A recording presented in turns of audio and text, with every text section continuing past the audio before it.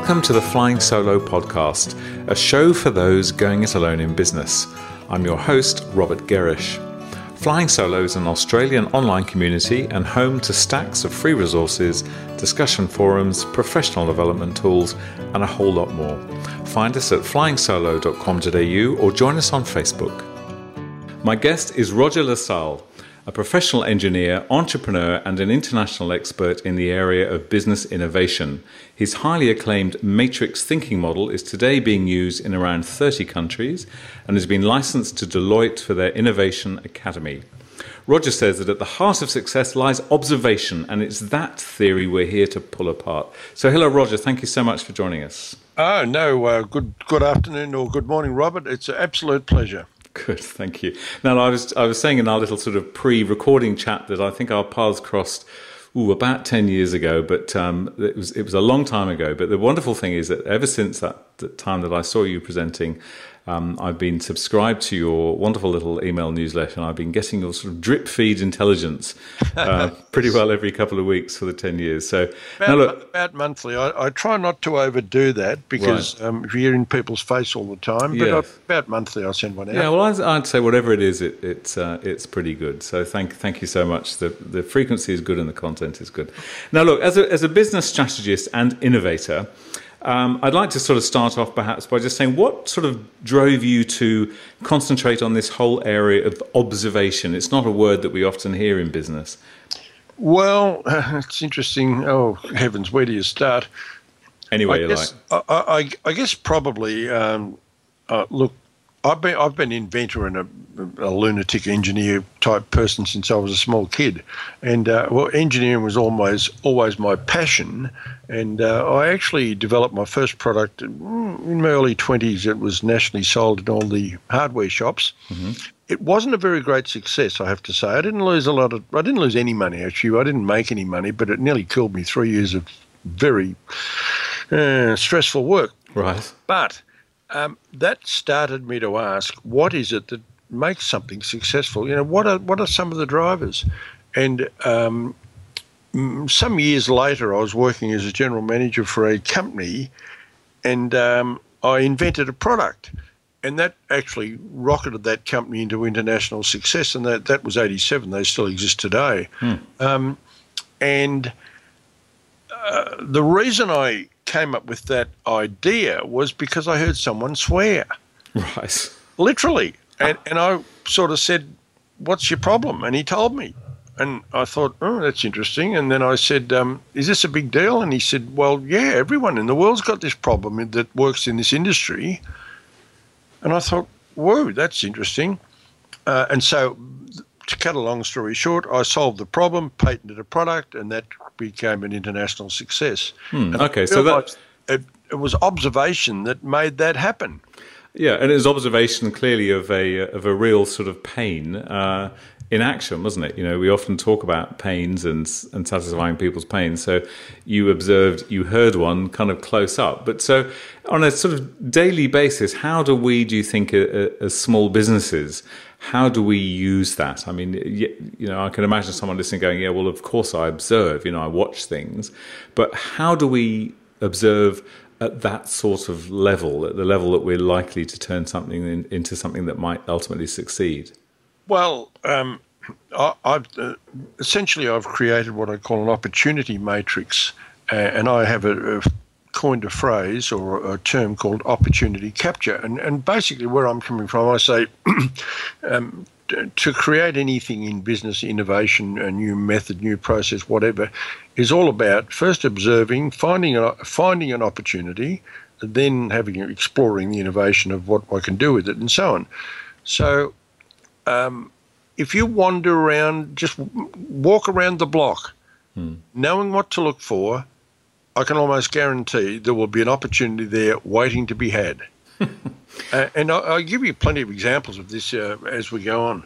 Okay, so but presumably the as you say, walking around the block, you'll see opportunities. But I guess the key point about what you're saying is you have to know where to look, don't you? Because an opportunity doesn't jump out in front of you when you walk around the block. You've absolutely got to know. So would it be relevant at this point to share that sort of matrix that you just mentioned then? Well, yes, indeed. And I have to say this, and I say this in many of my talks, opportunities do not occur in nature.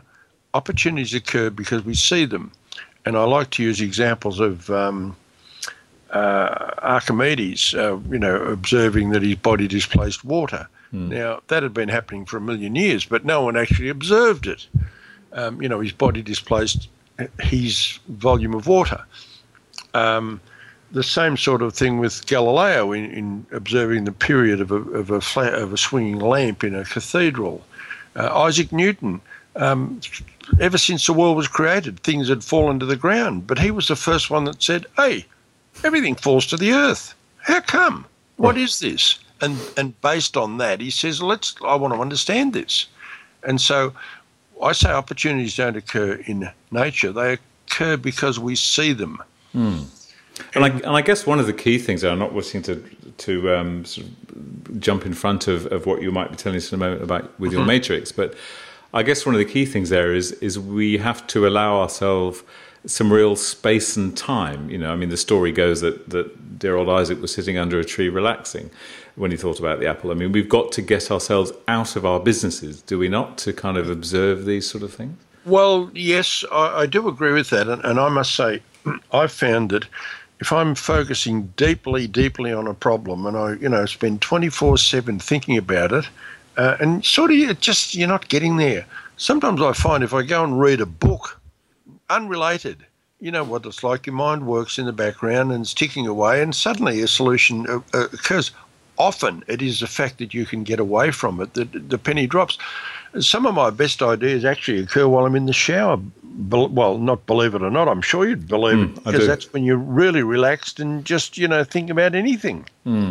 Okay, so how does the matrix work? How do we turn this sort of thinking and this process into something tangible that someone can use? Yes, indeed, and that's why I created this. And essentially, I call it matrix thinking because the tools I've developed are a rectangular array of words, a very simple array.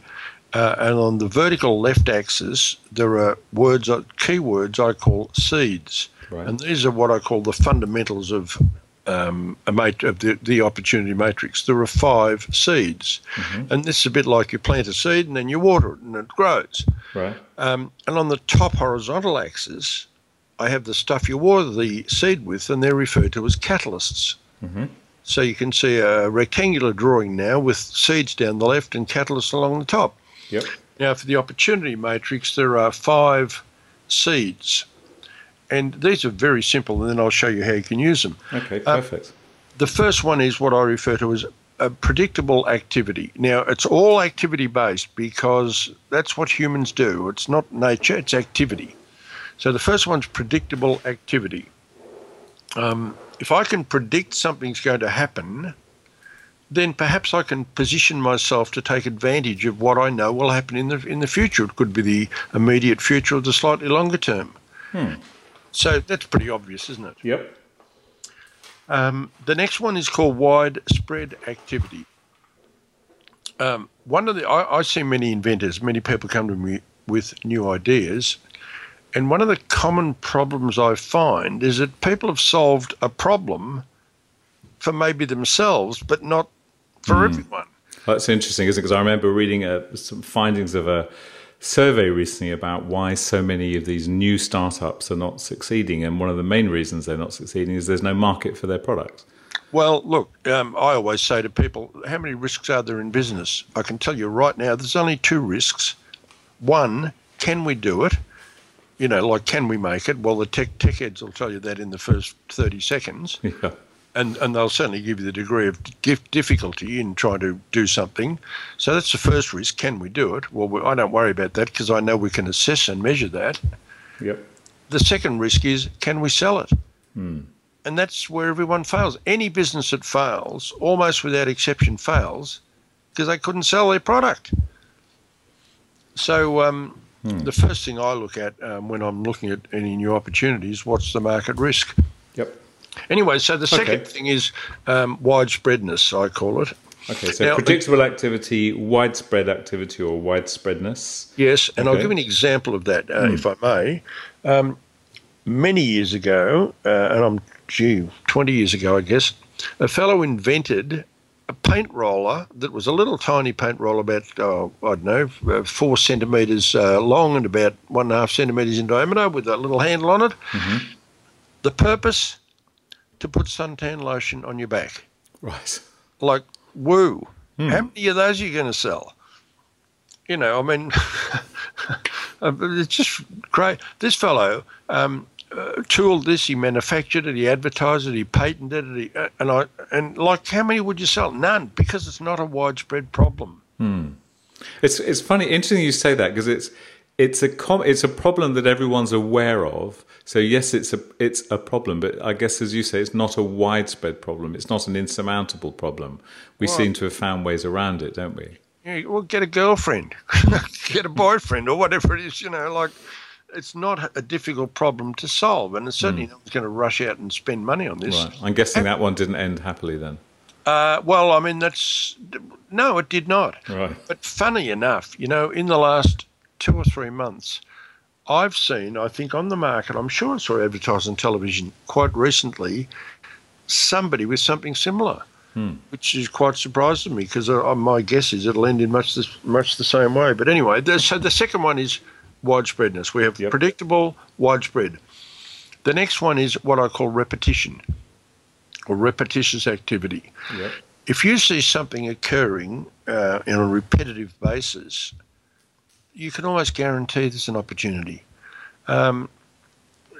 Anything that's happened repetitiously, you can see opportunities either for automation, but in many cases you can't automate the thing. Mm-hmm. So you then say, well, let's take advantage of the repetition. We know, for example, the garbage truck is going to predictably, widespreadly and repetitiously drive down my street every week. Yep.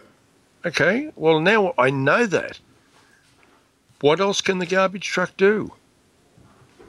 Well, it could read the remote meters. It could deliver the local paper. They could advertise on it.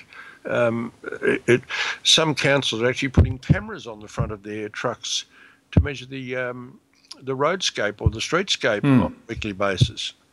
Okay. So here's an example of finding an opportunity just simply by looking at repetition. Okay, so I'm getting it now. So what you're saying is that even though we may still have no idea what business solution we come up with, what we're doing is we're just looking at these seeds. We're looking at something that's widespread. We're looking at something that happens regularly. Yep. And then what you're suggesting is you're inviting us to kind of brainstorm off that and say, okay, so the garbage truck comes down the street once a week. What else could it be doing whilst it's coming down the street? Well, that's quite right, but I don't simply say brainstorm. I don't like the term brainstorm. Okay, good. To me, it doesn't have any meaning. Right. So once we've found these seeds on the left, and there are 2 others, one's called comparison, the other one's called trends, then in order to trigger thinking about those, we use the catalysts, which are on the top horizontal axis. Mm-hmm. So now you can see we have the intersection of a seed and a catalyst stimulates a way to think. Aha. God, I'm with you. Okay. Now, so you're not just, blindly saying, ooh, the garbage truck drives down the street. Let's brainstorm that. That's dumb. So what I say, good. So the catalyst might be, a classic catalyst is tracking. Tracking literally means follow a product or a service or an activity and just watch. Watch what happens. Find out where the frustration points are by watching. Follow someone around a supermarket and just watch what they do. Don't ask them, because often people don't know what their frustrations are. But if you follow them, you'll observe them. Another one is, I wish. Put a product down on the bench that's been used widespreadly and predictably in a manner. It could be a saw or a computer keyboard. I don't care. And say, if I gave you a wish, what would you wish about that? And you get a list of 20 ideas in a minute. And so you ask this of any user of anything, or any independent group that I've put together that's observed these things. And I can give you a classic example of how we've used this in a very large company. Some years ago, I was doing a workshop with a very large white goods manufacturer in Europe. They were one of the biggest in Europe. And I said in our activity we were going to use a product innovation matrix, which is a slightly different drawing. And I said, right, we're going to use a product innovation matrix and we're going to innovate a front-loading washing machine. With that, the boss stood up and he said, look, this is all fine and dandy, but where do you start? Right. You know, we're going to start on the knobs, the colour, the shape, the size. Where do you start? And I said, excellent question. That's where we use the opportunity matrix. So what I did was had each of the groups, we had a number of groups. I said, I want you to pretend you're watching someone use a front-loading washing machine, and I want you to list the possible frustrations, list the wishes that you would have if you were a user, list the new functions it could have, and so on, so on, so on. And we did that. And after we'd done that, we simply compared some of these things and found the most common wishes and frustrations. And you know what that was? It was quite, I mean, we had some fairly high level one, most commonly repeated ones. But the biggest one was having to bend over. Do you know, that's exactly what I thought, that's what I hoped you were going to say. It's exactly what they came up with. The biggest frustration was having to bend over. So then I said to the group, okay, we now understand the problem. We don't want to bend over. So what are the solutions? Well, don't have a front loader. No, we want a front loader because it's got certain benefits. So when we go to the product innovation matrix, we come to the catalyst in that says re-question. It says, have you asked the right question?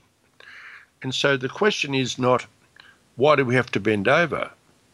The question is, let me just try and get this question right. The question is not, we're annoyed about bending over. The question is, why do we have to bend over? And you say, well, because the machine's on the ground. So what's the solution? Take the machine off the ground. Exactly. Lift it off the ground. And once you've done that, it's now at the right level. But not only did that solve the problem, but it spawned a new product. Didn't it spawn a new problem as well? Like, where'd you stick a washing machine? No, because now they make a doodah that fits underneath it. There's just a storage cupboard. Oh, okay. So they've actually created a new product to sell with a front-loading washing machine. I'm impressed. Okay. And are they manufacturing this now? Is it happening? Look, I believe they are, but the bottom line is that's a mechanism, and I can give you plenty of other ways we've used this in the service industry as well. It's so simple. Well, look, let's. I'm going to take you up on that in a moment. So at the moment we have catalysts, we've got tracking, I wish, and does it continue? Are there others? Yeah, there's about 8 of them. In fact, I don't have the opportunity matrix. What? Yes, I do have it in front of me right now. Hold on a second. Dig it up. That's right. There's about 8. There's about 8 of them in the opportunity matrix. In the product innovation matrix, there are 12. And now, whilst you're digging that one out, you're a man who loves. What's the plural of matrix? Is it matrices? Matrices. Matrices. So you're a lover of matrices, aren't you? Well, I wasn't before I did this. In fact, I don't know if you're a mathematician, but I'm an engineer and studied. There's a whole subject called matrices. Right. I'm about as far from a mathematician as you can get, so I'm not one of them. Believe me, there is a huge study of matrices, matrix mathematics. Okay. You can, add and divide and subtract and multiply matrices, matrices as they're called, and do enormous stuff. Anyway, the catalysts for the opportunity matrix are frustration, future gazing, which means stand in the future and look back at what you see happening and say, why is it like this? Because I can promise you your great-grandchildren, when they look at it, are going to laugh. The next one is called make a wish, I wish. Yep. The next one is called re-question. Can you ask a better question? Why are we doing this? The next one is called technology.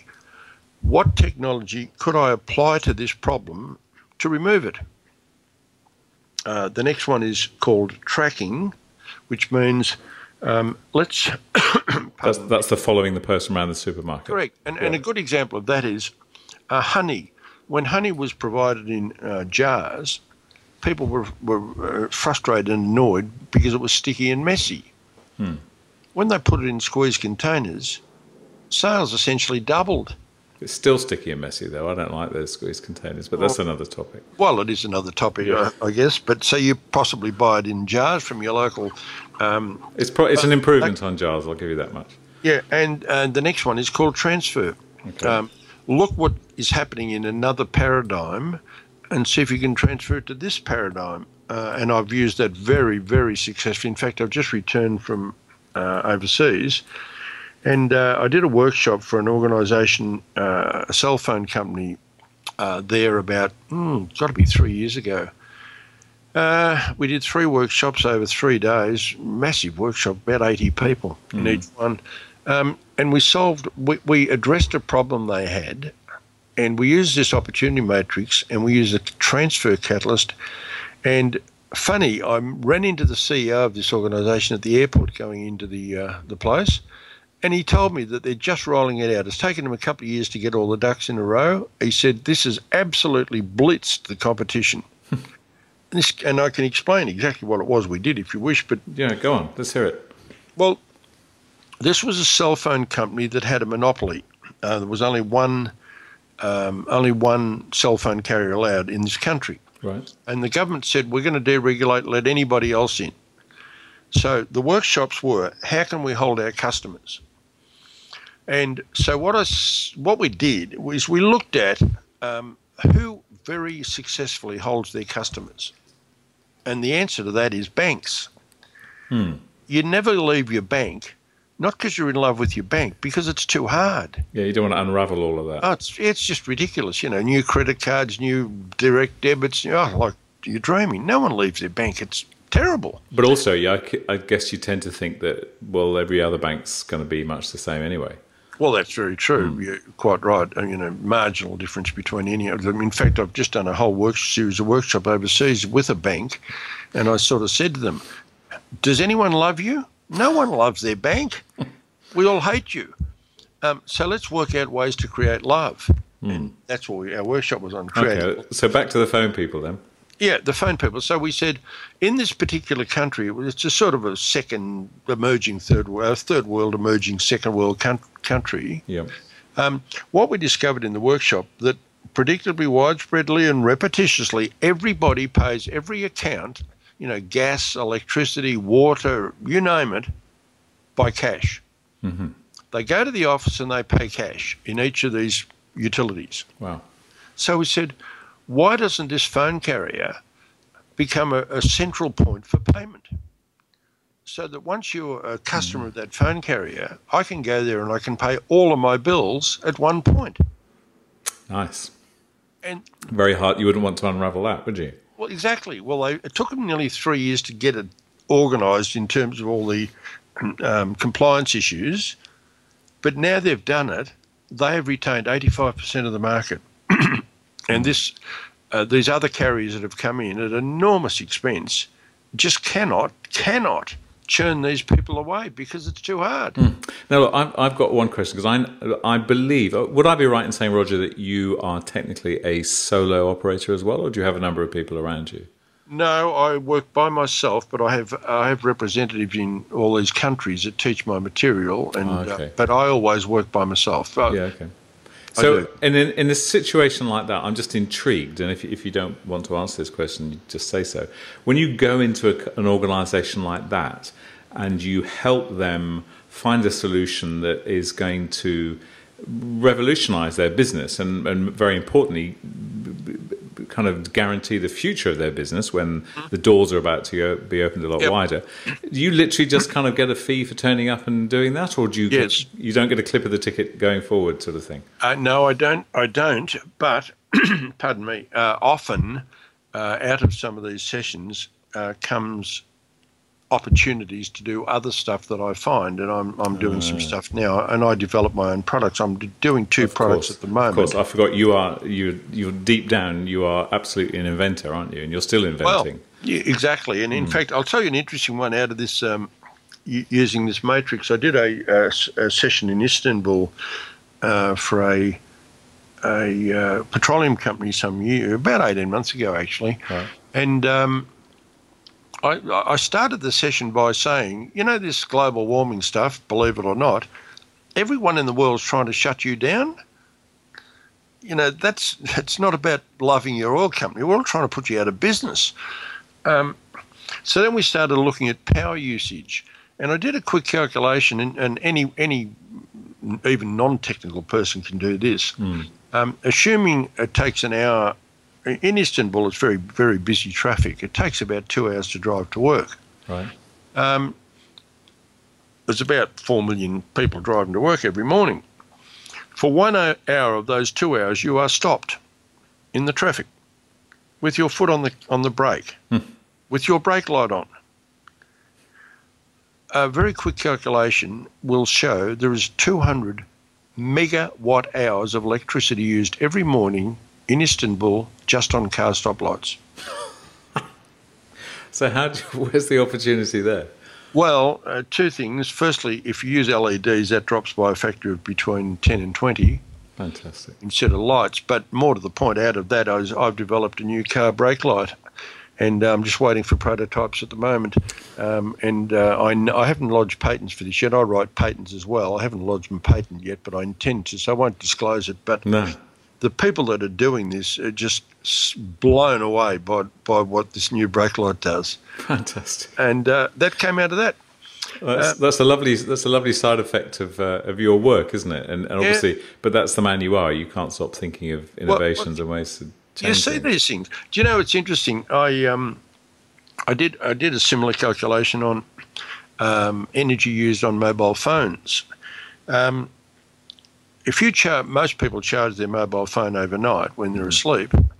I did a quick calculation. I think, just from memory now, it's 3.6 million watt hours of energy used every day to charge mobile phones worldwide. My goodness. Do you want 3.3 thousand gigawatt hours to charge mobile phones? Yeah. Now that's energy we didn't even think about a decade ago. That's remarkable. But these numbers are very simple to do. I'll give you just a matter of interest. What opportunity springs from that? How do you fix that? It's real simple. Give everyone a $2 solar cell with their phone and say, hang that out the window during the day and plug your phone into it at night. It's charged your battery, it'll charge your phone. And cost you nothing. Exactly. I have to say, I met with one of our very large telcos about 2 years ago with an officer referred to as the sustainability officer. And I mentioned this to him. And then I had to poke him in the ribs to wake him up. It was just such a yawn. Really? I promise you, I couldn't believe it. I'm thinking, this guy is a sustainability officer. I've just given him this insight into, enormous opportunity for energy saving. And, the guy, I'm talking between the Z's of his snoring. Do you come across that sort of response very often? I mean, yes. That must be killing and quashing so much innovation. That's desperately sad, isn't it? Well, I can tell you now, the most common thing I hear from large companies when I present new ideas to people is, who else is doing it? No one. Oh, I don't want to be first. That's unbelievably crazy, isn't it? Yes. Look, I'll tell you, I detect, Robert, obviously your English accent. I'll tell you another one where we've done this, completely changed the business model in certainly Northern Ireland and now Southern Ireland, and I think it's going to morph into the EU. And this is distribution of oil. Right. As you would be aware, in Europe, a lot of domestic heating is hydronic, driven by oil heaters. Water being heated by oil. Absolutely. And one of the big problems that exists there is what's called bill shock. where, you forget about your oil tank and suddenly it's nearly empty, and you ring up the man, he comes along and he fills it up, and you get a bill for 1,500 quid. Mm-hmm. And everyone has a heart attack. I did some work with a company over there that's about a £30 million business making oil tanks. And they wanted to find a new way, to try and innovate their businesses.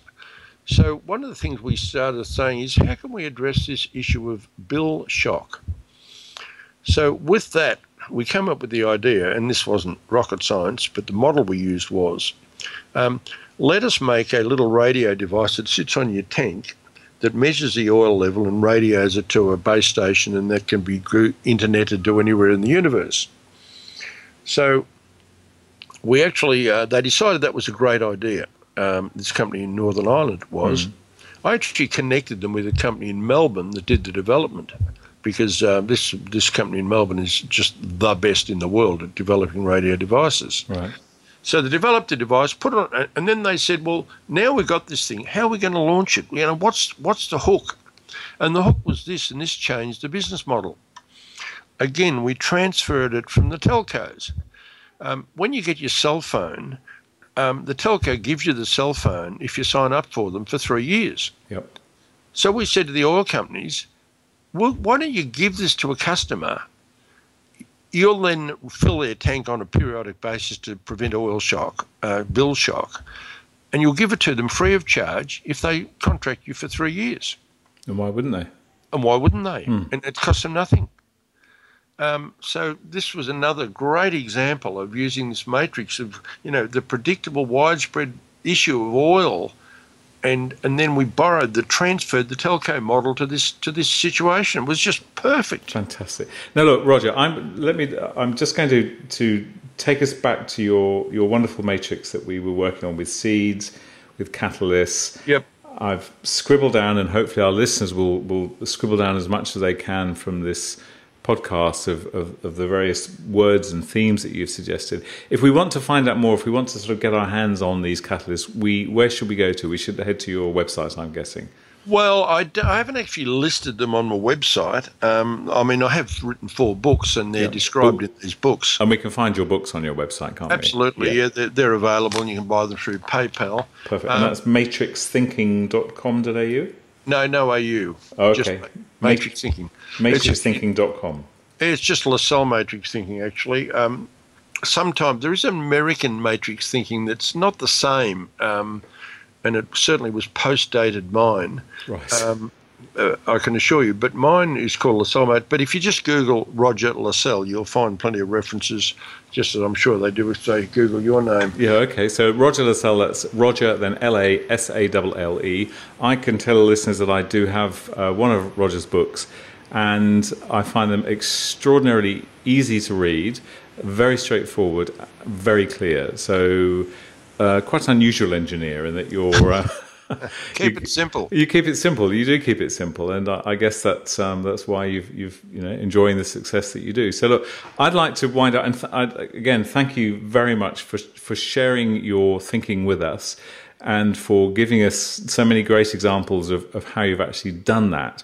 And I think that for those of us in small business, where we sometimes maybe think, well, innovation isn't for us; it's for the big end of town, it's for the other people. I think what you're showing us is, it's all around us, and if we don't take advantage of some of these opportunities and see them and discover them, then we shouldn't be too surprised if somebody else does. So thank you, and we'll have a look at your website, and I'll suggest that people do indeed go along and see if they can snap up a copy of your book. So finally, I'd like to ask you, you're clearly a man with a pretty diverse background. You've done a lot of things. You're doing a lot of things. I can't imagine how you ever get to sleep at night. You must be forever thinking about ideas. Can I ask you, who's had a major sort of influence on you in your life, whether it be in work or what other aspects, and what did they teach you? No one's ever asked me that question. It reminds me of a scene out of The Office. I bet you remember the scene, even. I don't actually, but tell me, what was the response? In the scene, yes, it was Ricky Gervais he was interviewing the switchboard girl for a review of her position, Yeah. And the question was, who's had the greatest influence on you? And she said, well, my mum. He said, no, not your family. I think I know where he was going with this. And then he kept going. He kept going until she said him. And he said, "Oh, me? Oh, you're kidding? Yeah. Oh, well, do you mean greatest? Yeah, okay, I'll tick that." Well, Roger, I'm not expecting you were going to say that it's me. I'd say probably some school teachers I had. I think I had tech school education. I had some teachers that were exceptional. Right. And, I recognised that even in secondary school, I thought these are great teachers. I think they probably really switched on the light for me. And do you come from a sort of family of innovators or inventors? No, heavens no. My father was a clerk at the local council and my mother was a housewife all her life. My sister, one's an art teacher and one's been a secretary. No technology at all. I was just a propeller always. Well, there you go. Fantastic. Well, look, you've been so interesting. Thank you very much, Roger, for joining us. And I hope we'll talk to you again sometime. Thank you. Thanks, Robert. Thank you. And that's where we'll leave this show from Flying Solo. I'm Robert Gerrish, and we hope you'll join us next time. If you're looking to start a business or rejuvenate the one you're in, you'll find heaps of resources at flyingsolo.com.au and a supportive community on our forums and Facebook. Thanks for listening.